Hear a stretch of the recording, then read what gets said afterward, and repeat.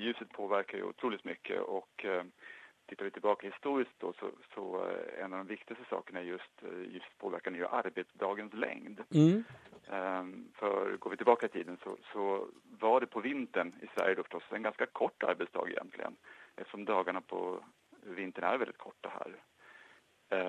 Och på sommarna var de väldigt långa istället helt enkelt. Och med ljusets utveckling då, om vi går framåt i historien, som till exempel med fotogenlampan, så blir det ett stort genombrott där man får ett förhållandevis bra ljus. Vilket gör att man kan jobba mer längre dagar helt enkelt. Och förstås sen med elektriciteten, då exploderar det ju. Då vi kan jobba i princip dygnet runt. Så det är en av de sakerna som ljuset har påverkat otroligt mycket genom historien. Men man får också en känsla av, när man läser om er utställning det här, att när i början, alltså i begynnelsen, så levde man under vinterhalvåret stort sett i mörkret nästan hela tiden, och att det var väldigt få ljuskällor. Det kanske var kamin eller brasa som var det enda. Var det så? Absolut. Egentligen före fotogenlampa då, som slår igenom, eller som börjar komma på 1860-talet i Sverige, så har man ju i allmogemiljö inte så många ljuskällor. Det man förhåller sig till oftast är ju brasan. Eftersom den ger både värme och ljus då. Ljus, vi tänker oss ofta att man hade massor med ljus för. Det var ofta i allmogemiljö då talgljus. Och på en genomsnittlig bondgård på då säger 1600-talet eller 1700-talet så kunde man ha då ungefär 10-12 ljus per år att använda sig av. Oj. Så de ljusen, de användes verkligen bara vid specifika tillfällen. Sen så har man också på sina håll haft olika varianter av tranlampor, en slags oljelampa då, men de ger också ett ganska svagt ljus. Också finns något som heter lysekärringar, som är en slags ställning som man sätter en trästicka i som brinner då. Men de brinner ju upp, de här trästickorna, på kanske 5-10 minuter, så måste de bytas ut. Och det var väldigt mycket jobb med ljus, så att säga. För att få ljus fick du jobba ganska mycket. Jag är intresserad av de här hemmen därför att om man följer och man läser om er utställning, så är det ju att det är från att vara väldigt mörka rum, bondgårdar, och att man började med att ha mer och mer ljus och stearinljus, så utvecklas också var de här ljusen fanns i bostäder till exempel. Kan du prata lite om det? Så innan fotogenlampan då, innan 1860, så är ju ljusen, alltså man håller sig runt väggarna när det gäller möblering och sådana saker. Och som sagt, då behöver man ljus då, så sitter man oftast i närheten av eldstaden. Det är både varmast och då ljusast där. Men i med fotogenlampan då, så börjar vi möblera ute i rummen istället. För vi börjar då hänga en fotogenlampa mitt i taket. Och det där är också lite revolutionerande, just hur vi plötsligt börjar tänka annorlunda kring hur vi möblerar våra hem.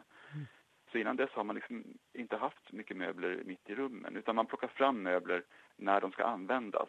Så i matsalar längre tillbaka så stod inte oftast matbord och stolar permanent, utan det stod längs med väggarna, plockades fram när man skulle äta och sen plockades det bort när man var färdig.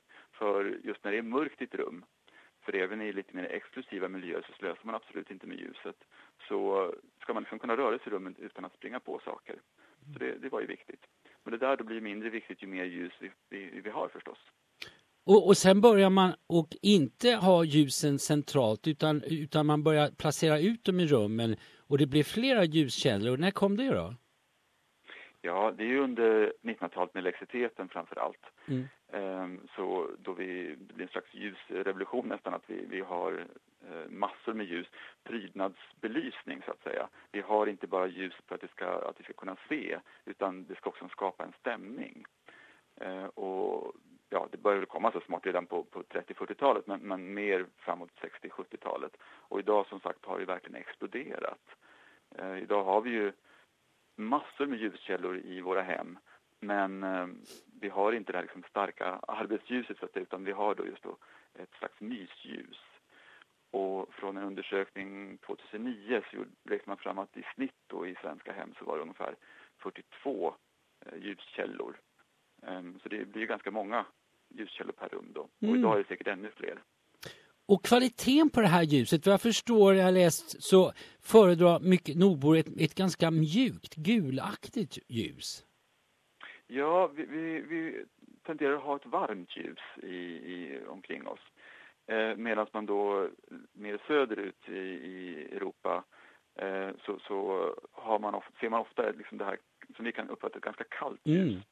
Och vad vi har sett, det är ingen som har riktigt forskat på det där, men teorier finns om det hela. Och det är väl det att i kallare klimat så tilltalas man mer av ett varmt ljus.